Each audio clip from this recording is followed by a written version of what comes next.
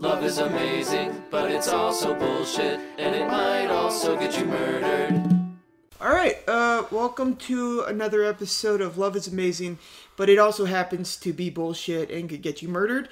I'm Aaron Black, and with me as always is my loyal co-host, Nick.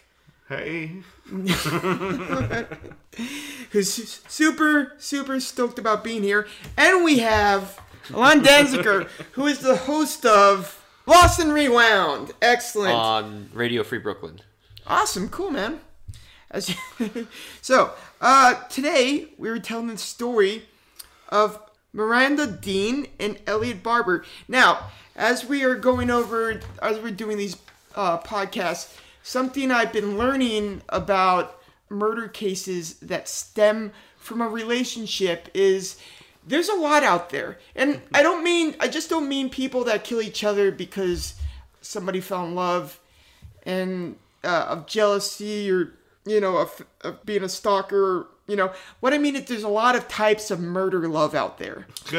So you got the boyfriend who gets jealous, kills the girlfriend. You got the girlfriend who gets jealous, kills the boyfriend. You got the girlfriend who talks another dude into killing her boyfriend. Mm-hmm. And then you got...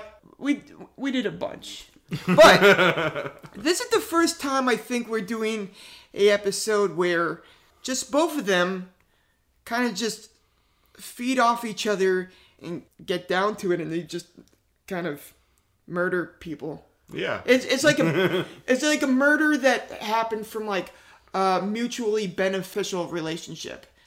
Sure, I mean, if you want to think about it that way, I do want to think about it that way. Right. In fact, that's why I said it, Nick. So kind of like what do you call it? Natural born killers. Ever seen that movie? Yeah, it's dribble, but yeah, sure, why not? It's What do you mean it's dribble? It's over stylized and Okay. and let's not get into this, but yeah, it's style over substance. Nick, I know for a fact that you have in the past directed romantic comedies. Would you not classify Natural Born Killers as a romantic comedy? I wouldn't disagree with that. It's very good, but all the sequences where it flips to red and it's over stylized and Rodney Dangerfield's a creep. What? Oh my god, now I have to see it. Nick, did you go to film school? No. Alright, let's get to it. Alright, so we're all in. We're going to talk about Miranda Dean. Miranda Dean was from Wasilla, Alaska, which, if I'm not mistaken... Yep, Sarah Palin. Yes, Sarah exactly Palin. Yes. Boom. So, good water out there. Why? You can see Russia from there. Yeah. It's certainly no... Well, I see why her life turned out to be totally fucked at the end. So, she was born with a hip outside of her socket. Yeah, her hips were out of her sockets when she was born. What is there a term for that at all? There must be some medical term that they've classified, bone spurs or something, right? Something to the effect of that. Yeah, I think it's called hip out of socket. Okay. But when I heard that, it reminded me.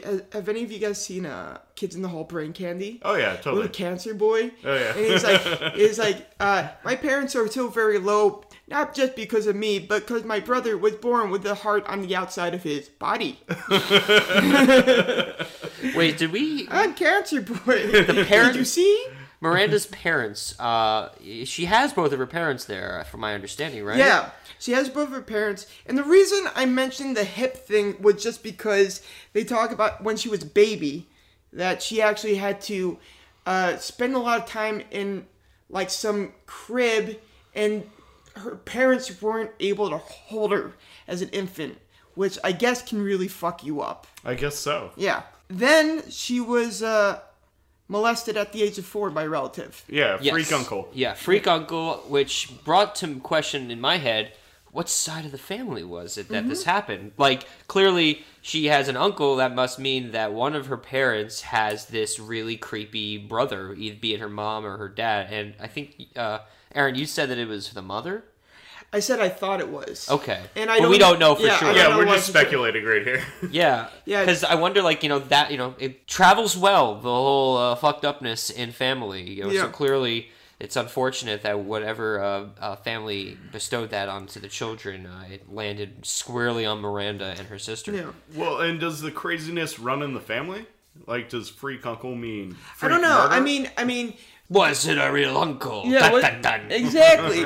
It's like it seems like anybody who molests anybody is an uncle all of a sudden.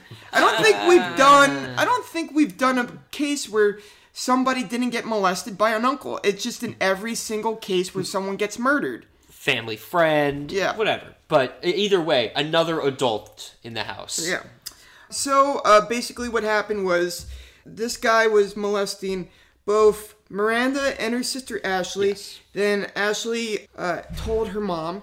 So Barbara's mother confirmed that Miranda's uncle was charged with sexual abuse of a minor, and he was sentenced to 19 years in prison. Ooh. So there's a happy ending there a little bit. Well, yeah. Yeah. now someone else is freak uncling the freak uncle. Right. There we go. Yeah. So she's growing up. She's clearly already not doing well mentally, and it seems like they never really address this abuse.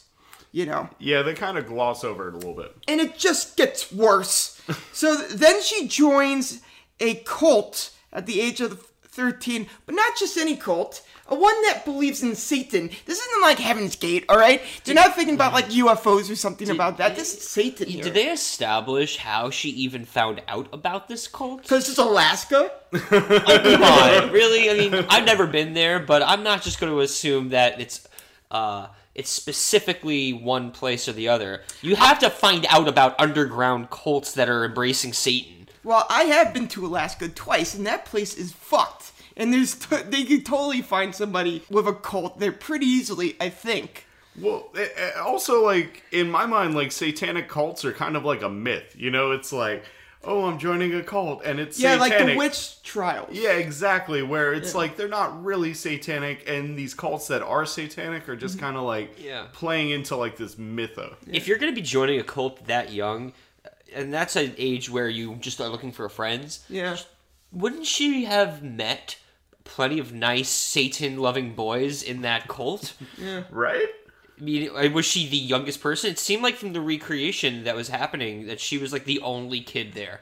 She's just walking down the street and she sees a flyer, join this fun circle for friends of all ages. Yeah. Don't worry about the fact that you just got molested when you were younger by an older gentleman. Hang out with this older gentleman with a nice goatee. Yeah. He has all the answers for you. Well, I didn't trust him at first, but then he like pulled out a dead rabbit. So I said, of course, why not? I could just imagine this guy walk in, and there's a big fucking pentagon on the floor, and there's like pentagram? Pentagram, yes. Pentagram. What is a pentagon? Well, never mind. Pentagon's it's like a military. It's a place the military is. No, but it's a five-sided that's shape. a pentagram. Yes. Pentagon, military, pentagram, big Satan. star, Satan. Or Pentecostal. Yeah. Isn't that in Florida? Yes. Okay, all right. So, glad we cleared that up. Yeah. So, but I could just see him like walking in. There's a big pentagram on the floor, and she just like looks up at this dude, and she's like, "Sarah's not here." You know, I don't know. Well, I think it's amazing that me. you would be that young and impressionable enough to just sort of separate everything else from your life when you are a part of this cult. Technically, if you're a part of a cult, or you're getting, sorry, not a cult, you're in the occult, I should say. Sure. There is a big difference. You could be that difference? The occult versus cult. I don't know in terms of the definitions, but they are two separate words that imply that the occult is believing in magic and mysticism versus a cult, which is simply that of Scientology, where you just sort of drink the Kool-Aid and move into a one-bedroom apartment with somebody that you are deemed appropriate mentally to be with, and if not, then they do tests on you and say why you're not well. Yeah. Yeah. Okay. Cool. Satanism, though. Yeah. Satan. Yeah. Well, Hail Satan. all I know is that It did not turn out well for her. I did not turn out well for her. But here's my thing that What? I have a hard time understanding. All this time, right? She has a kid. So Not yet. Not yet. You Has jumped not the gun. happened yet. Yeah. when she's 18, though, she has a 2-year-old, right? Yeah, So but- when she's 16, she has a kid. Yep. So somewhere along the way, Somewhere they don't really say what happens between 13 and 16, right? You know, which Satan-loving teen has a kid by 16. They don't really go in depth. They do not, but you can imagine that the kid was spawned from the Satanist cult, and it might be the Antichrist. Yeah. God damn it. Then why did she ignore her? I mean, that's Ignore the baby? spoiler alert. She doesn't pay attention much to her kid later Okay. on. Or the documentary also does not pay very much attention. And to it the child. doesn't even answer who shot first, the Branch Davidians or the ATF. This whole series is bullshit. I have on a technical note. I just have to make a note that this episode was rather it was unnerving because the voiceover editing. Maybe this is for how it is for every single episode, but the VO editing, at least maybe at a few different occasions, was so obviously like cut and pasted together. I was really disappointed, and it took me out of the story very heavily. Well, can I comment on that? And I will say that the production value for this episode is way better than any other episode that we've ever seen. And It was like Alex Gibney made this thing. So she dabbles in Satanism. She dabbles. She dabbles. She's dabbling. No, she doesn't. She's fucking in it. It's the dude that dabbles. She's up. Yes. She got up in there. She's all up in that. She's Satan. all up in that Satan. So we're fast forwarding then to Okay, so what? she has a kid now at this point. At 16, she gets a kid, and her family sends her to North Carolina, specifically Coates, North Carolina, which is a small town. Now, she gets there, and she basically tries to turn her life around. From there, she gets a GED. She enrolls in community college, and she has her kid. And she's really trying to make a go of it. She signs up for classes called Mommy and Me classes. Oh yeah. And in these Mommy and Me classes, she meets the other person in the story, Oh yeah. Elytte Barbour. Elytte Barbour. Elytte Barbour. Ooh. Elliot, but how is Elliot spelled, Aaron? Elytte.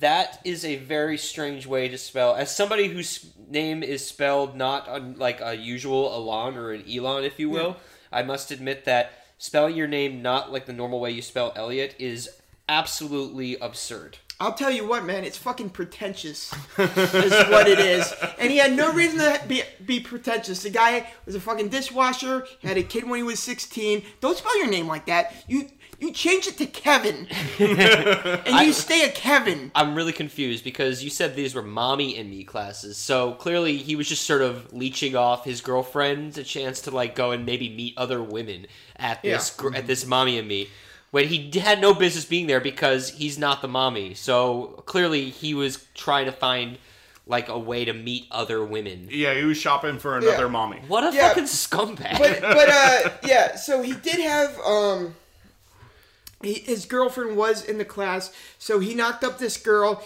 and then the three of them, Elliot, the girlfriend who they never mentioned by name, and Miranda, they all become friends.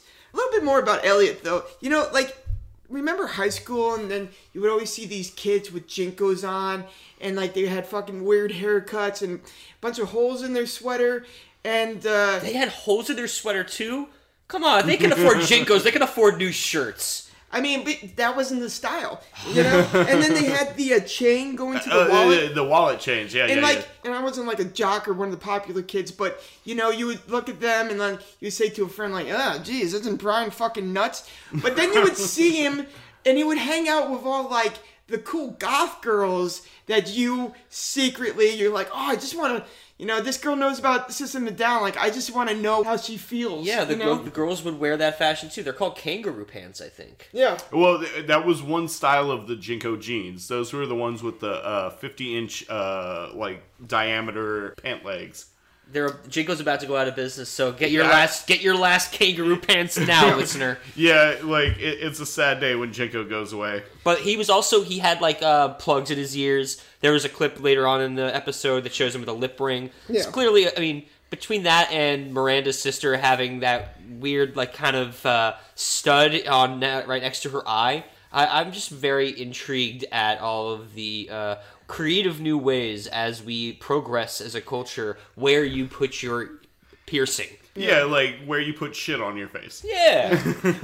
I would see kids like Elliot in high school, and like I didn't like talk shit about them or anything, but you know, I wasn't like, yeah, I guess I did. I talked shit about them, but secretly I was like, maybe these guys know what the fuck's going on, because clearly they're talking to a bunch of cute goth girls, and I'm standing here with my dick in my hand. I got stood up at the prom, not once, but twice. God damn it. I got played by like a fiddle in high school. And these kids, sure, they looked weird, but they were all up in that goth pussy. Right.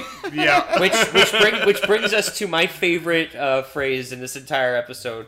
Dabble into Satanism. Yes. So how do you get the girl who is on the, clearly on the cutting edge of fashion and, has that dark, mysterious allure? You dabble into Satanism. Hey, what are you into? What do you want to get into this week? I'm just going to dabble into some Satanism. Yeah. Then I'm going to probably do some homework. Yeah.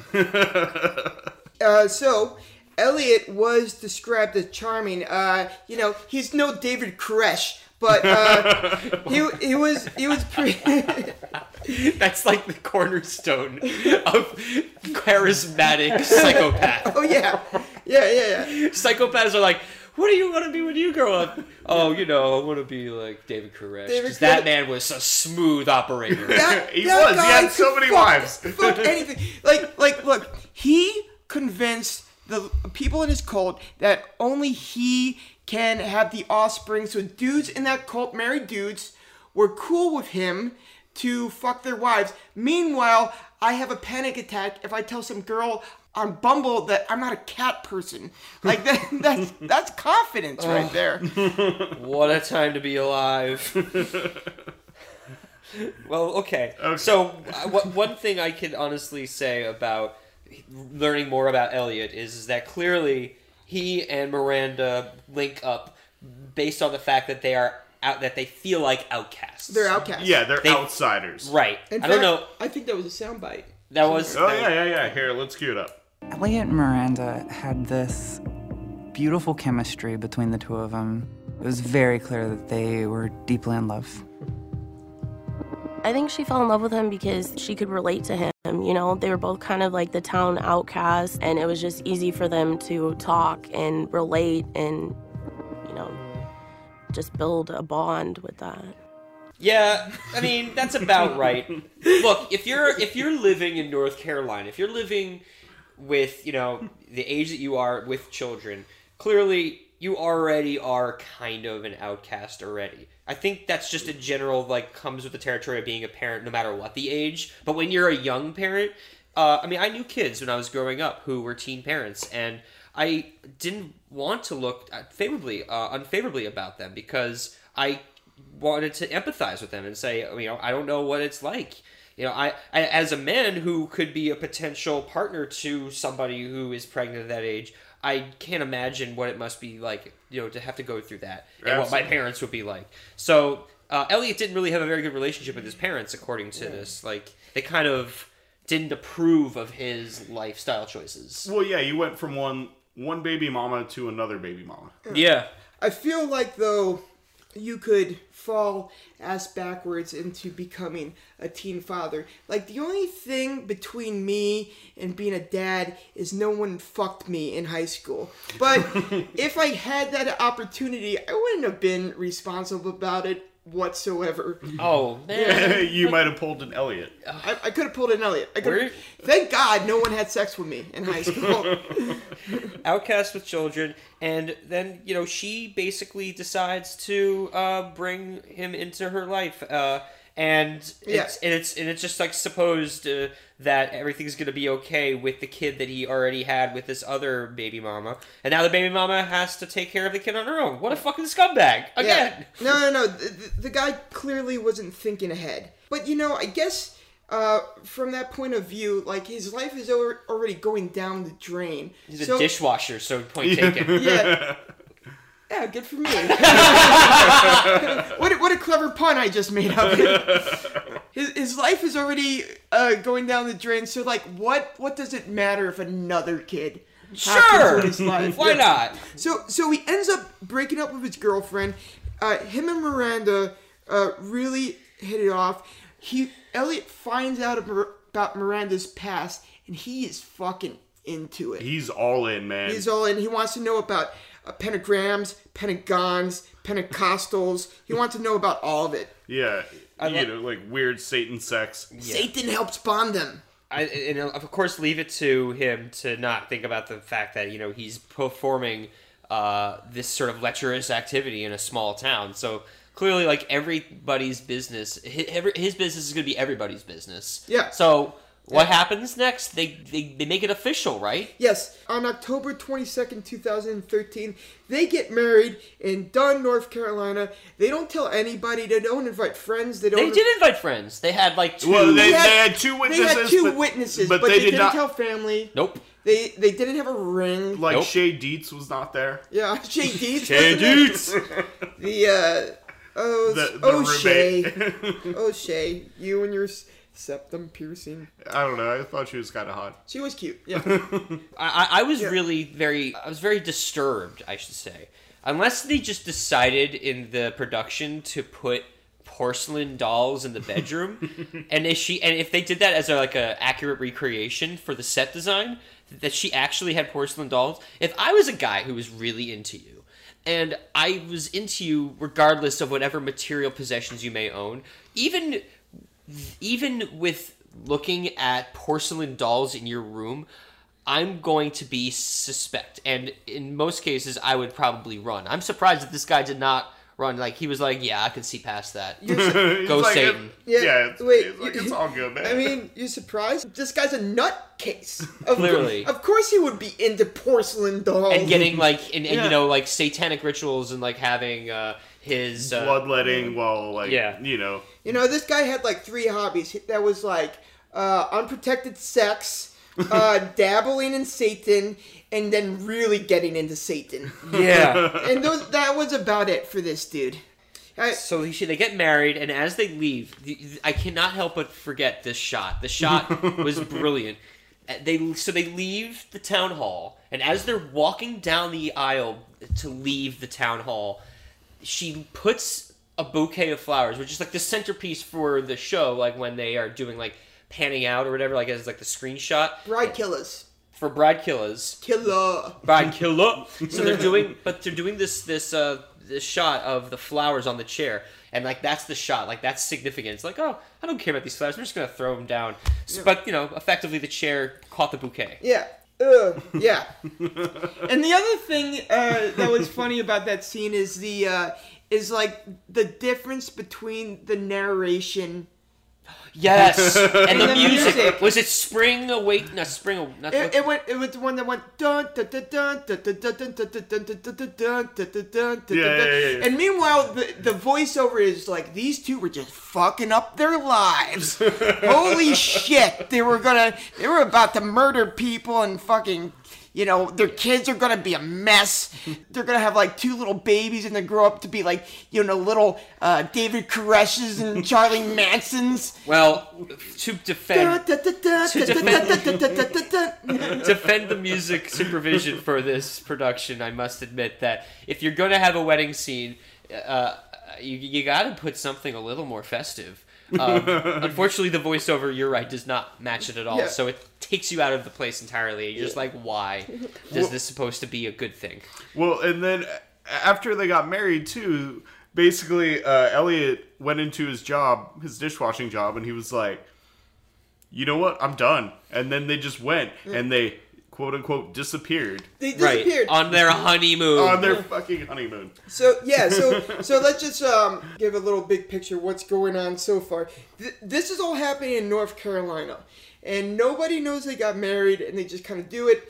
And then they just split. And they go to Pennsylvania. And they move in with Shay. Yeah. Or so it seems. Shay Dietz, man. Yeah, or Shay Dietz. Can we just talk about that phrase, or so it seems, for a minute? I know you just said, and they split, but or so it seems, you could also relate to embroidery and clothes. I see the pun that you're going for there. There's a very good fabric pun in there. Look it up. You made that joke earlier, and I didn't understand what you were saying, but now I do, and I appreciate it more. Well, thank you, Eric. Yeah, you're welcome. I'm sorry I didn't laugh the first time. You shouldn't have. It's a slow burn. Yeah, it is. So it seems like with the needle and thread. Yeah, no, we got it. Good. So they moved to Pennsylvania. Where in Pennsylvania? They moved to a place in Pennsylvania called Gettysburg. I don't know. You got this. No, I have it. Yeah. No. Well, Sunbury. Sunbury was what it was called. Sunbury. No. Is later. Sunbury is later. They moved to a place. I remember hearing it, and I had trouble spelling it. It was so weird. Like, I never heard... I mean, I'm not from Pennsylvania. I've traveled through even the worst parts of Pennsylvania before, but I did not recognize it. So, it sounds like they just... Oh, here it is. Sealands Grove. Where the hell is that? Yeah, where is that? I'm gonna... No clue. Yeah, here, look at it. I spelled that phonetically, by the way, so I don't know. It's not grave, it's grove. It's Grove. So, Sealands Grove, Pennsylvania. Sealands? And it's probably another small town. So whatever the reason, they just were like, Sealands Grove, Pennsylvania, in Snyder County. That's the Susquehanna. That's the Susquehanna River. Yes. So that's like, I don't even know where that is. Where the hell is that? That's like... It's by the Susquehanna River. Oh, good. I'm glad to know. You're welcome. No, it's deep in there. It's pretty deep in there because just like they were in Satan. You're like I've been to Wilkes-Barre in Kingston, New York. Kingston. I'm from around Kingston, New York originally, but there is a Kingston, Pennsylvania, which is right by Wilkes-Barre. I know this because I went to a hardcore festival there when I was like in college. So this is like even deeper there. Like I can't even think of a more like scary place to be than like the very absolute middle of Pennsylvania. No lie. Like this is nowhere near Scranton. It's nowhere near Allentown. It's nowhere near Lancaster or Harrisburg. It's just like deep in there. So like they clearly just want to be fucking away from everybody and start a new life entirely. Well, like maybe you got like a sweet dish shop. Like I think they moved in because Shay Dietz lived there. Oh, That's yeah. probably why they moved there. Oh yeah. They Shay needed Dietz. a place to stay, and they stayed with Shay. Elytte, Ellytte.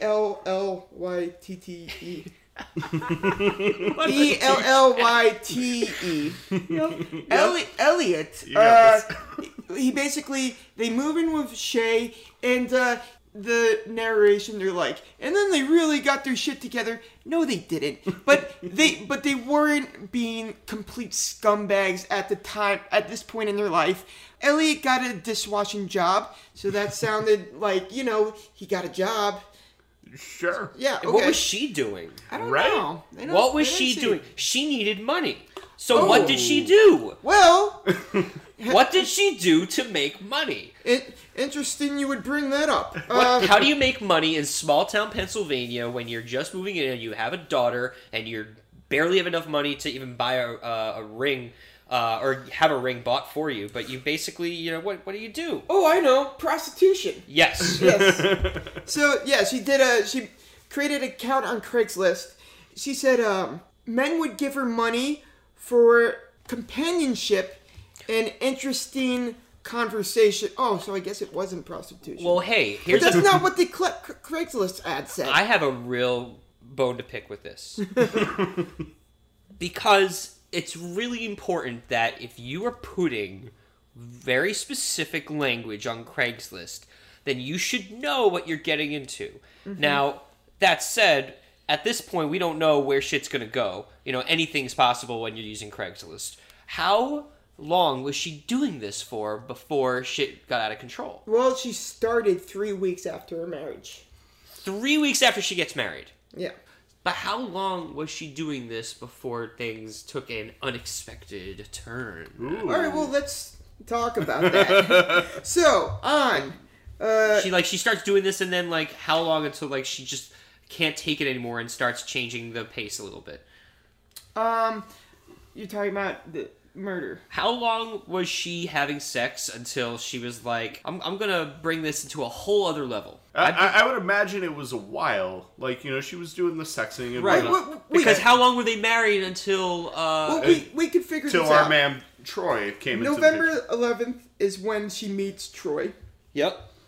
and they got married. October 22nd. Yeah. 2000. So they And that's when she met instantaneous, Yeah. basically. Yeah. And that's Elliot, not Troy. Right. Oh yeah. But so then, am I to understand then that they moved to PA? She puts this ad out on Craigslist, and she's basically saying that this is like what I want to do, and the first person, let's just go for it. Let's just gun it. It's fucking boring in Pennsylvania. So, Oh, yeah. So this I is know, like you can't be too hard on her. This is her. So this is probably her first and only client, maybe. Yeah, Right? yeah. Maybe? I think it is. Spoiler alert! You know, there was a death. The bride killer makes it want to sound like she's like been doing this a while, but I think. Well, let's just get into it. Yeah, All right, let's go all in, man. Okay, all right. So, basically, what happened is on November 11th, 2013, she puts a Craigslist ad out saying, "Hey, if you give me $100, gentlemen, you could have the pleasure of my company, but that means sex for the most part." And the person who responded was a man named Troy LaFerrara. La Ferrara. How old is he? He's 42 years old. So he's significantly older. Yep. Significantly. Yeah, a man of a certain age. He's 42 years old. He's well liked. He's married. He's an engineer, and he likes prostitutes. I can't help but look over your shoulder. It says, likes prostitutes, I guess. as if that needs to be justified at all. Sorry. It's like, well, I guess I can, I'm okay with them. Yeah, I mean, You're either in or you're not. the thing is, how do we really know? Maybe he didn't like prostitutes, but someone dared him. He's like, "Hey, I dare you to respond to this Craigslist ad and pay for sex with a teenager." Right. Okay, so this poor fucking goober of a man. My man Troy. Yeah, like I could just see this guy. He's just a super nice, how are the Yankees doing? Like, just one of those guys where you're like, oh, you were adorable, but at the same time just a goober.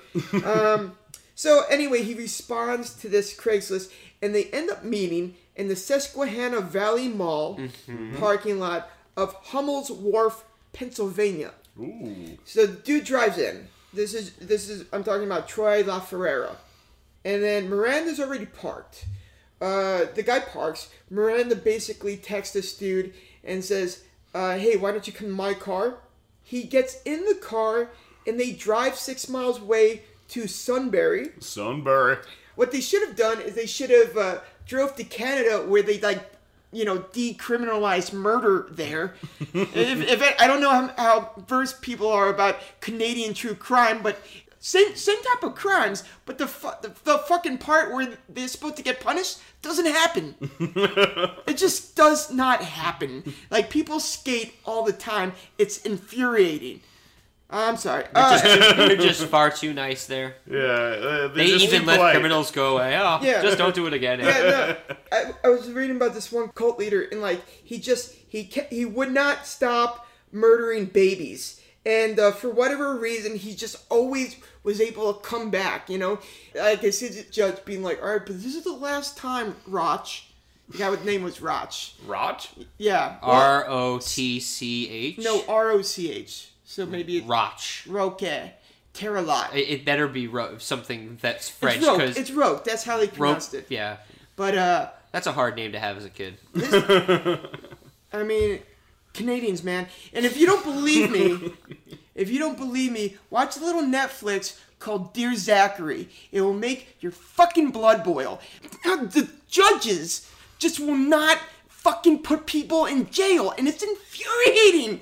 Like, it's different because, like, in California, it's the opposite. California gets you for stealing a pair of socks. They'll put you in jail for life. But in Canada, you could kill a baby and you'll be okay. Anyway, so I mean, I feel you, brother. I feel you. That's real. Dear Zachary, man, if you guys saw Dear Zachary, we would be like just going around breaking shit right now. We'd be like knocking over televisions, and I'd probably like try to You pull that fridge over, all types of stuff. All we would need to do to avoid all that is just to believe in Satan and just chill. Or maybe just dabble. Just dabble a little bit in Satanism. So, Miranda... They travel over. Travel to Sunbury, and what's happening is that Elytte is in the back seat. Well, we don't know that yet. But We do not know that yet. But... I know it. Yeah, I know it too. Yeah. Right. But it's... in the way the story is arced, the way it's shown is that a body shows up, right? And it turns out later that it was an accomplice murder, but we're doing it in different... We're talking about it chronologically. Chronologically. So we're just talking about the murder first. Sure. So the murder happens, though, and his body is found. And the person that finds it thinks that it's a Halloween decoration initially. Yeah. Well, it's not. It's my man Troy. R.I.P. my man. R.I.P. your man, Right. Troy. Okay, so... and then the wife reports him missing and helps identify the body when they look at it. And he's got laceration marks around his neck and multiple stab wounds. How many stab wounds, Aaron? 20. 20. That's absurd. That's like ostentatious. I think Yeah, is the that's right word. more than 10. More than 10. So clearly he was cold-blooded murdered and left to die.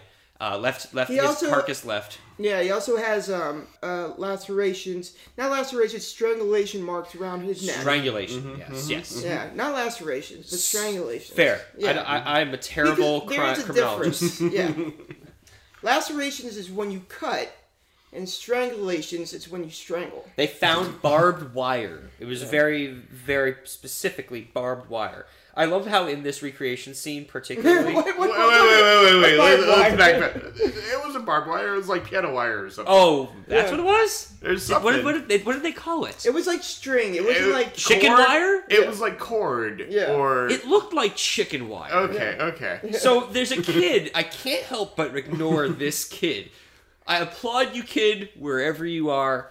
The kid who's acting in this cannot be less interested if he tried doing this. He's like, there's clearly like the pantomime of him, of like the police officer asking, what he saw, and the mom's there. The mom is like doing a good job. The kid's just like, no, or like he was like, no, like very kind of not even stone faced kid. The kid's just sort of like, I didn't see.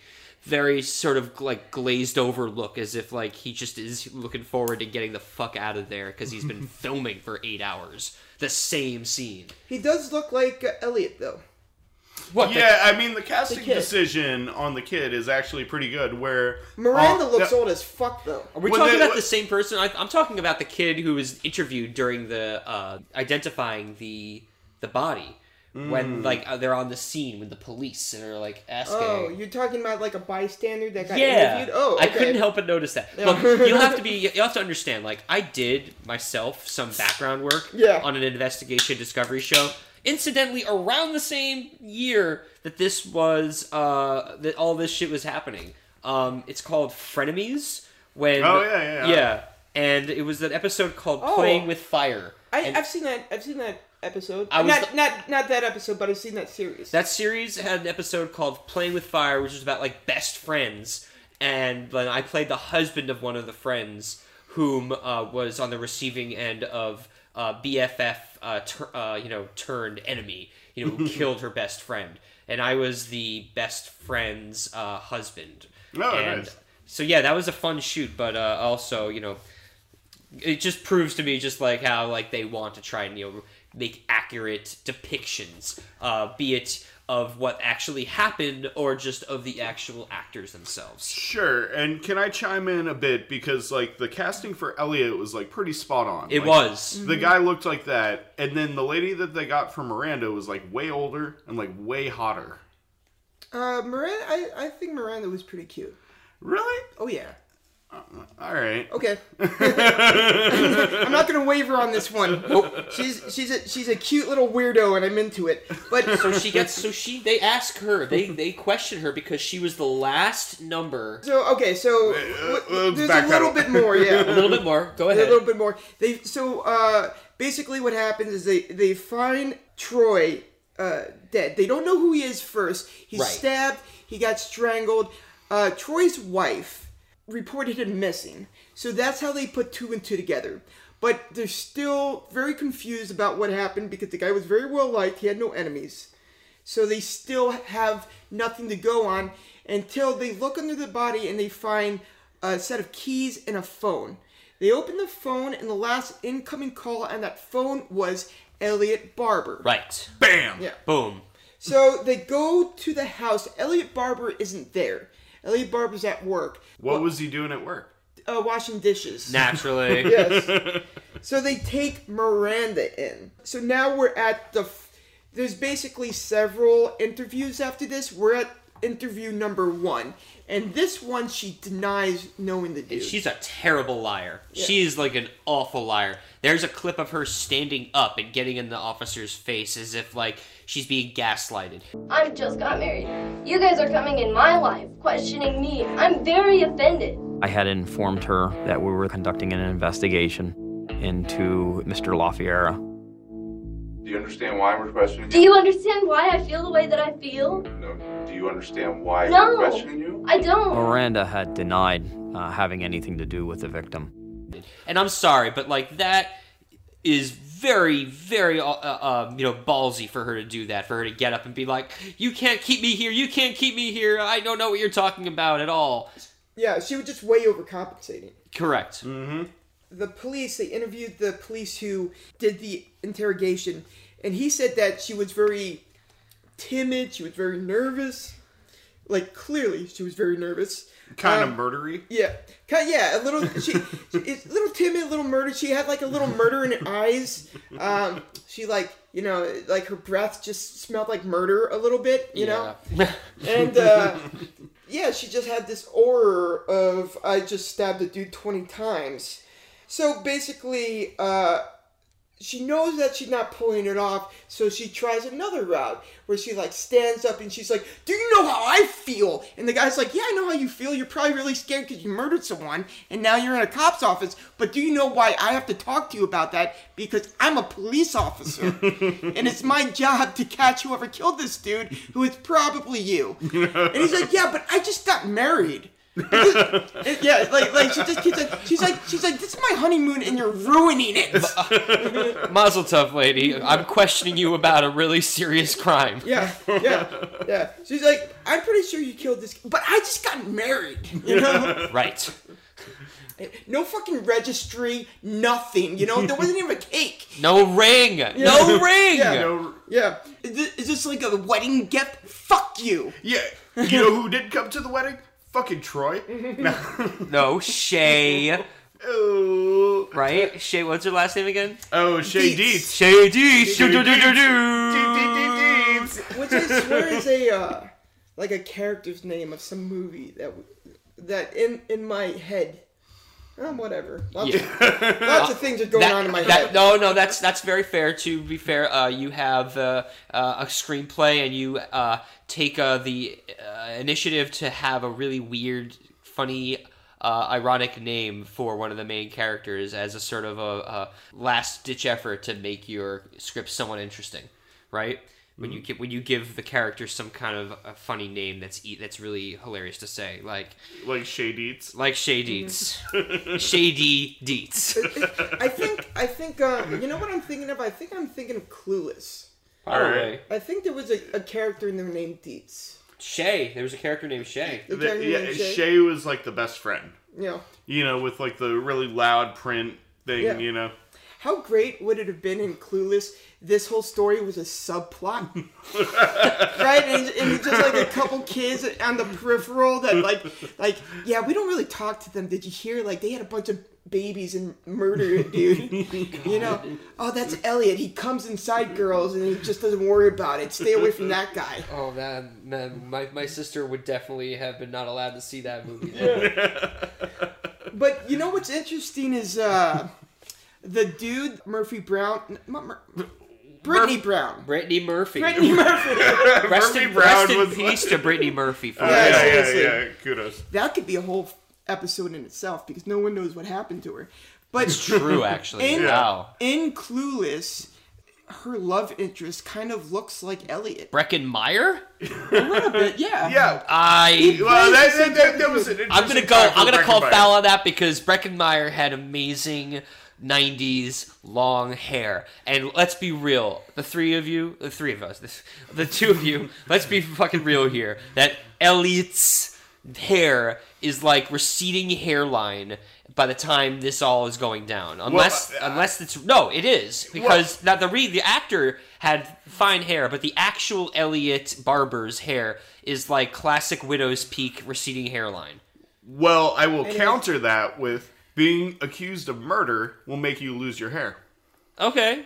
All right. Yeah, but I'm going to counter Nick's part where this guy's a fucking psycho and he doesn't deal with stress the way other people do because he's a sociopath. So let's talk about this sociopath and his wife here. Because the wife is clearly being questioned, and then after like some other evidence gets planted, she changes her tune. Yes. So basically, the cops confront her with the cell phone evidence. So at first she goes, I don't know that dude, I don't know him, I don't know that guy. And then the cops are all like, hey, we found the cell phone and your husband with the last call on the cell phone.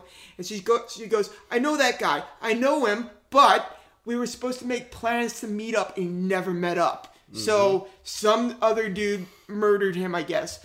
Then the cops let her go. For whatever so silly reason they do. They didn't have like the evidence to hold her. I mean, they probably didn't want to let her go. This is 2014. You mean to tell me that the phone logs do not have any bit of relevant qualification to land whomever this was? Yeah, I guess like Pennsylvania are the is cops like idiots too? No, I think like Pennsylvania is sort of like Florida in that way. Okay. So yeah. Florida under the bus. No, let's not go there. Every state is totally totally different. So, all right. So it all varies. What they could have held her for in like Iowa, they'll let you go for in Minnesota. Yeah, each state's laws are different. And I will recant my Florida under the bus thing. It's just the home of true crime. That's okay. We'll just edit it. I mean, you're talking about, to clarify, Florida in general is just always a punchline because it's just so crazy. We're not talking about the specific... we'll just edit I this love whole part. Floridians. Okay, yeah. Yeah. So, but... I was conceived in Florida. There you go. There was evidence that showed that Miranda was clearly connected to this murder. And so then she admits that it's not just her. What happens is they let her go. Mm-hmm. They let her go after she says, yes, we had plans to meet up. I am a prostitute, but I didn't meet her up. They let her go, and on the ride back, she's talking to her friend, Shay Dietz. And she tells Shay Dietz, she goes, Shay, I got something to tell you. I stabbed that dude. Like, I stabbed him to death, but it was self-defense. Right. Mm-hmm. And Shay tells her to go back around, go in there, and just be like, you gotta tell him exactly what happened. That was self-defense, it wasn't your fault. And that's exactly what she says. She's like, hey, cops. Was Shay Dietz Miranda's friend or Elliot's friend? They were roommates. Oh, okay. So she goes into the precinct, and she says, look, remember how like a second ago I was here, and I was all like, I don't know that dude? I lied. I totally murdered him, but... it was self-defense. The guy was putting his hands all over me, and I couldn't have that happen. However, her story didn't match up with the evidence found. Namely that... Because of the neck. There was still the strangulation. Like, she said she stabbed him, but what, you're gonna, like, stab someone to death and then all of a sudden decide to strangle them for no reason? Right. It didn't add up, and clearly there must have been a second pair of hands at work here. Yeah. So they were already... looking at Elytte for that. Right. Oh, and the other piece of evidence that didn't make sense was Miranda was like 100 pounds, and this dude was like 260. Right. How on earth could she kill him with all that might on her against her? I mean, Troy was a big old boy. Yeah. The cops don't believe her, and they put her under arrest for criminal homicide. And then they go pick up Elytte. And this is the best part of the story. I like this part a lot. They pick up Elliot, and they take him to the precinct. And, like, before this, Elliot's, like, on the news being like, my wife's innocent, it was self-defense. And they send him to the precinct. He, like, goes out for a cigarette. He lights up the cigarette and goes, this is my last cigarette as a free man. He gives up immediately. Yeah. I mean, he didn't even try to lie. Not even for a second. It's like, lie, dude. Lie for longer. I don't know. Give it a shot. It's kind of commendable that he was like, all right, fuck it, I'm caught. This guy loved talking about this murder. He talked about this murder like not even like he planned it. He talked about it like, we're talking about this, like with great detail and extreme, verbosity. Yeah. Like he went all in. So let's talk about the murder now. What actually happened? Little recap. Troy, this lovable, dumpy goober, gets into a car, and she drives this dude across the river. For what may have been an hour. Right? I don't know how long. No, it was like 6 miles. It wasn't long. It was long. But meanwhile... They thought that Sunbury was like Canada, only to realize that it was still Pennsylvania. To be honest, they crossed the river and they assumed they were in Canada. Of course they did. That's what happened. They mistook the Susquehanna for the St. Lawrence Seaway. And they just thought they were... She thought that they killed this dude in Ottawa. She was so confused... when they were like, you're still in Pennsylvania, which is America, which means we fucking lock people up in this country. It isn't, and she goes, God damn it. But anyway, so she takes him across to Sunbury. Elliot the whole time is in the back seat. Under a blanket. Under a blanket. So this brought up a huge thing for me. Because I remember going and driving a lot when I was a kid. You know when somebody is in the back seat. Yeah, when someone is under a blanket about to murder you. You have to be a goddamn imbecile if you can't recognize that there is somebody hiding in the back seat. Wait. Don't talk shit about my man Troy. Don't talk about fucking Troy like that. I'm sorry, but Troy had to have been a little bit dense if he can't hear... that somebody's clearly the quiet as a mouse in the back seat. Troy was a trusting, loving individual who saw what's in people's hearts. Yeah. And he just, I don't know. Yeah, maybe you're right. You could totally be right. But dumb lovable. I got a good solution for this problem. He thought he was going to get laid. Yeah. Once your dick gets in the mix, it's bye-bye, brain. Yeah. It's bye-bye anything that should be reasonable. He had one thing in his mind. Well, and also Craigslist. What was Troy's deal, really? Where he's like responding to a Craigslist ad? Yeah. I'm like, that's a bit crazy. Troy clearly was a sad man. Yeah, hey, don't talk about Troy like that. No, I'm not calling him an idiot or anything. I'm just saying, like, we don't know what happened. Troy's backstory. We know what happened. We actually do know it. We don't know. We don't know what's going on in his love life. No. What was happening between Troy and his wife. There might have been some issues there. Maybe his wife was into it and she suggested it. Well, yeah. Oh. I doubt many that. Options. Many options. The reason I doubt that is because she would have called up the police instead of saying, my husband's missing. She would have said, my husband's missing and he was with a prostitute last night, which I think she left out. Meanwhile, in the back seat, this murder happens because after... They have what's it called? It's a word. It's a phrase. There's a call phrase. Wait, I got that written down. I got it. You got it? Yeah, I got it. Oh, yeah. She was supposed to tell a signal, and that signal is when Elliot was supposed to pop up and, wrap a cord around his neck. And the phrase was, do you see the stars? They're so beautiful tonight. Well, the real bunch... She improvised. She improvised. She didn't say the actual phrase that she was supposed to say. You would think... A show about murder. We get the right murder part right.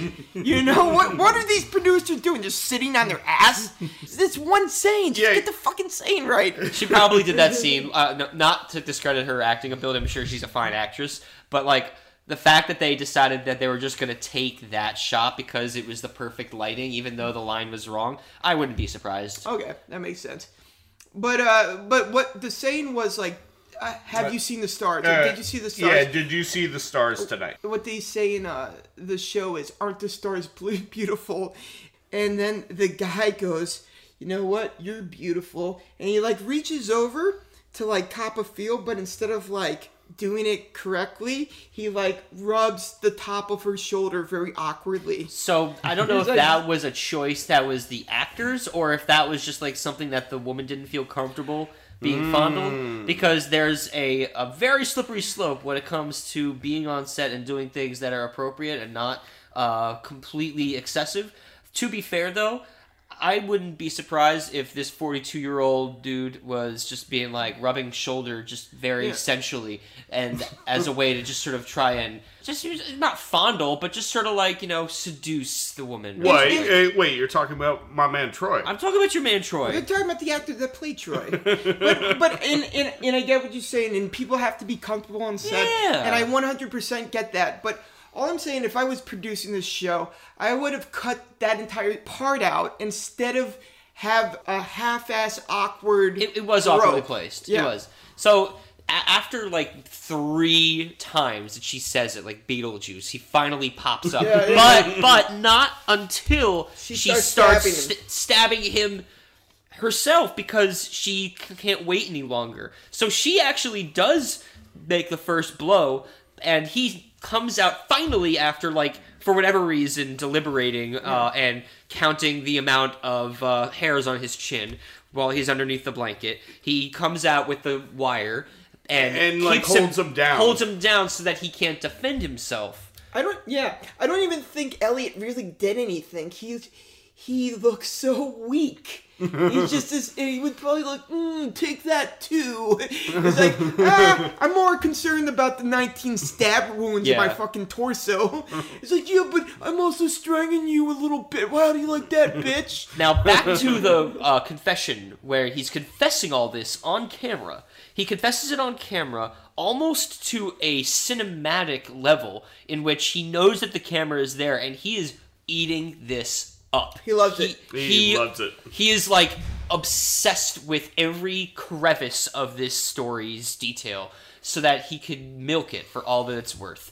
Meanwhile, as you pointed out, he really didn't do much, so he's kind of taking credit for something that really the only the only way that he has anything to do with this is that he just happened to have his phone, and he was there as a witness and assisted, but was in any way, shape, or form the true murderer in this situation. So he was taking credit, once again, for something that a woman did. Yeah. Well, fuck you, man. Well, can we talk about my favorite part of this case?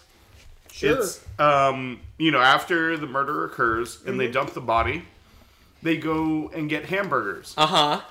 Yeah. And he, quote unquote, says it was delicious. Yeah, but he goes, he's like, so he's talking to the cops, and he's like, and then we killed her, and then we went out for a snack, and it was delicious. It was delicious. And the cop's kind of like, it was delicious, and he's like, it was delicious. It's so fucking delicious. And so they went to get burgers, and I had to look this up because I was like, okay, you just killed somebody. Where are y'all gonna go for a burger at whatever time of night? And unless there was another burger place that existed 4 years ago or so, you had 2 choices, at least from current date, and that's Burger King or Red Robin. If I just committed a murder, am I going to go to the Red Robin or the Burger King? I don't know what in Red Robin Sunbury, is. Pennsylvania. Well, Red Robin's like a little fancy when it comes to hamburgers, I feel. Okay. Where Burger King, you're at like your dollar menu type thing. Right.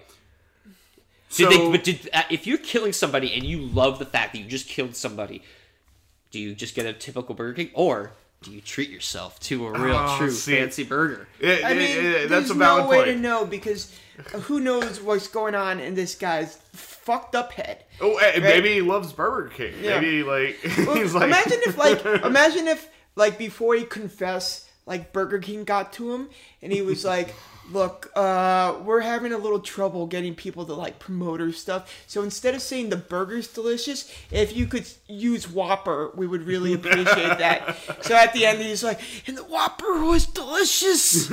I mean, a Whopper is delicious. I had it with no mayo and double cheese, and it was delicious. So they manage to get a plea deal in which they don't get the death penalty, but they get life in prison. Yep. Yes. So that's basically it. Yeah, they copped the deal, and they were charged with second-degree murder, robbery, aggravated assault, and possession of an instrument of a crime, which seems very redundant.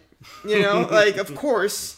Like, the first three, you would think kind of encompass that. But, hey, what the fuck? Let's just throw anything at them. So, they got life without parole, still married.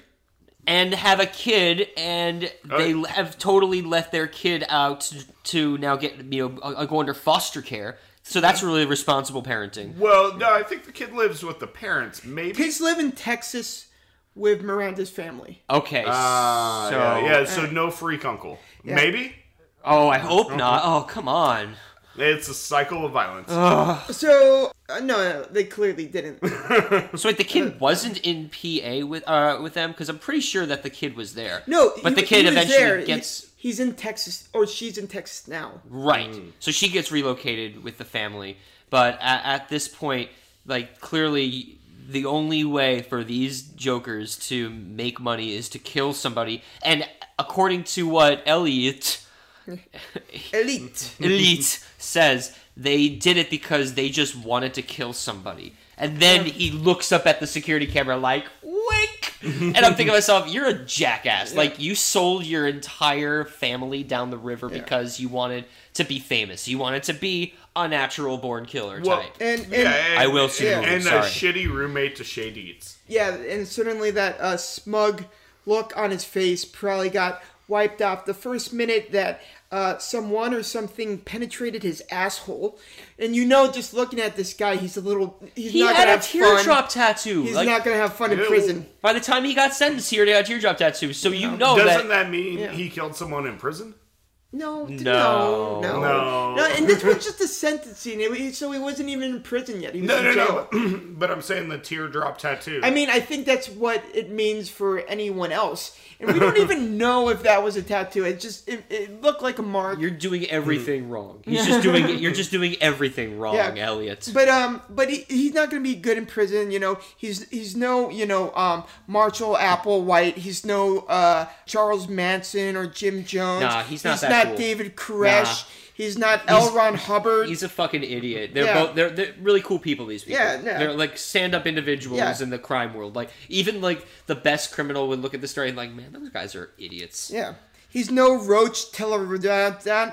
There's no Jim Jones. Oh, yes. I just want to know how Waco's attached to the unsolved murders of Biggie and Tupac. Because clearly that's a thing. Sure, and we'll get into that on another episode. We gotta wait. Just one thing before we leave. Sure. So basically, after Elytte confessed, Miranda confessed also immediately, and then she also copped for killing 22 people within 2008 and 2013. But she said all the people were bad, making her like some type of like fucked up female Dexter Morgan. The problem is, law enforcement said the police were skeptical, stating, "We have been in contact with other law enforcement agencies where she has lived and haven't received any information," and then ... plus she's a fucking idiot. The cops didn't say that last part. I said that for comedic effect. So I think we hit it, man. I think we hit all the key points in this thing. Hey, you got any hot plugs you want to do? Hot plugs? Oh, goodness. That sounds so dirty there. I'll give you a hot plug. Yeah. The hot plug was delicious. Please don't. Hot plug for Elliot's ears, right? Fucking weirdo. I could be heard every Thursday afternoon on Radio Free Brooklyn. That's rfb.nyc/LAR. That's the code for my show, Lost and Rewound, every Thursday from 3 to 4 p.m. Yeah, me and my buddy Jimmy Hoffman and New Orleans-based co-host for the time being, Allison Goodman, hosts. We've been doing this. And yeah, I remember, Nick, you were on the show, and we got a chance to listen to some of your old rappity rap, and it was awesome. Jimmy Hoffman, doesn't nobody know where he's buried? I'll let him tell you that. I was joking. It's like Jimmy Hoffman. Do you guys get it? Yep. It's conspiracy theories. I'm into them. I will let him, as the person whose name is being joked with, respond to that the next time he comes from the grave, you asshole. I'm sorry. Aaron, you got anything to plug? So, Maybe the what's in the box? Yes. I run a comedy show. It's every first Wednesday of the month at a bar called Pet Shop in Jersey City. Come check it out. We would love to have you there.